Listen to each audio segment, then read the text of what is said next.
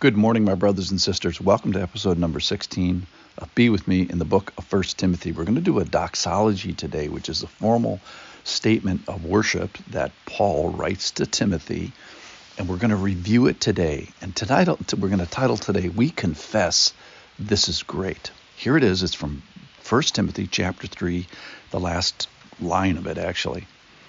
Great indeed, verse 16, great indeed, we confess, is the mystery of godliness.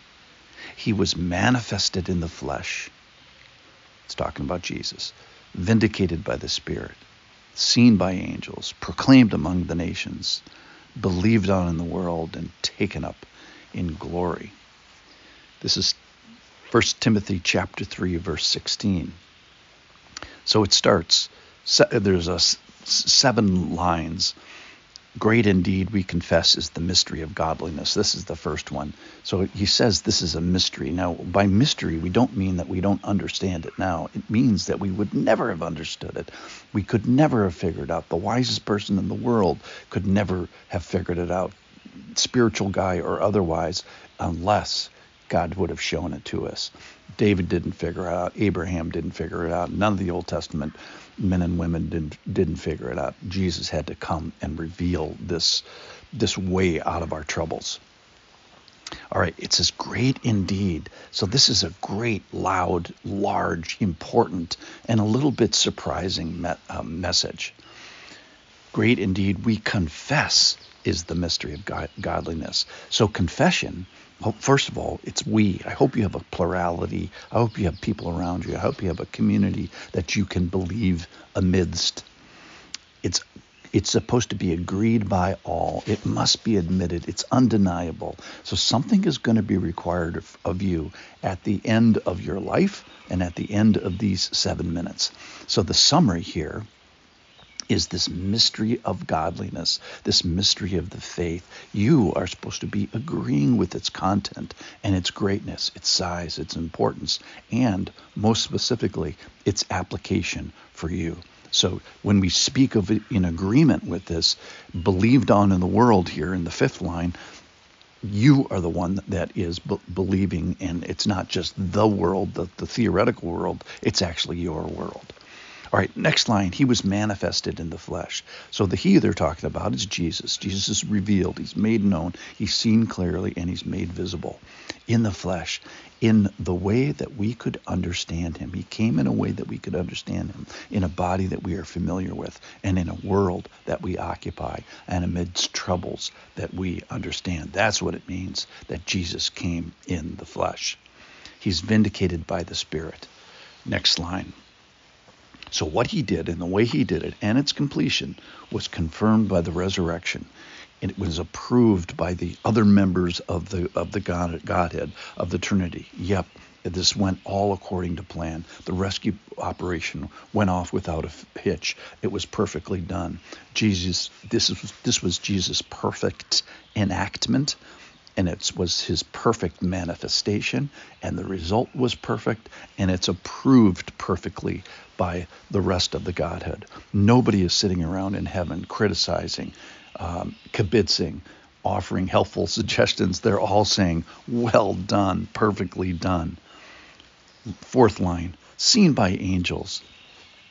So this victory is displayed before the heavenly beings and not so heavenly beings, even us on the world. It's seen, it's displayed.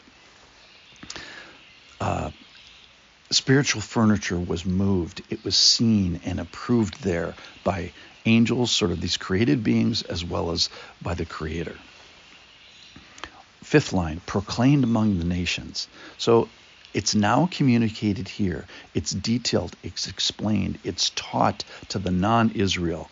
So the nations is usually a buzzword in the Bible for the non-Israel nations. It's code for everybody can be in the family. Everybody can be in the pool if you want to be. Having Jesus do the right thing, it's recognized as the right thing. It's communicated to you as the right thing. But in a sense, that's not the end of the story. That's not, quote unquote, enough. It doesn't mean, I don't mean to disparage what he says is vindicated and celebrated and agreed on in the heavens. But what Jesus did doesn't end on the cross and with the spiritual furniture being moved.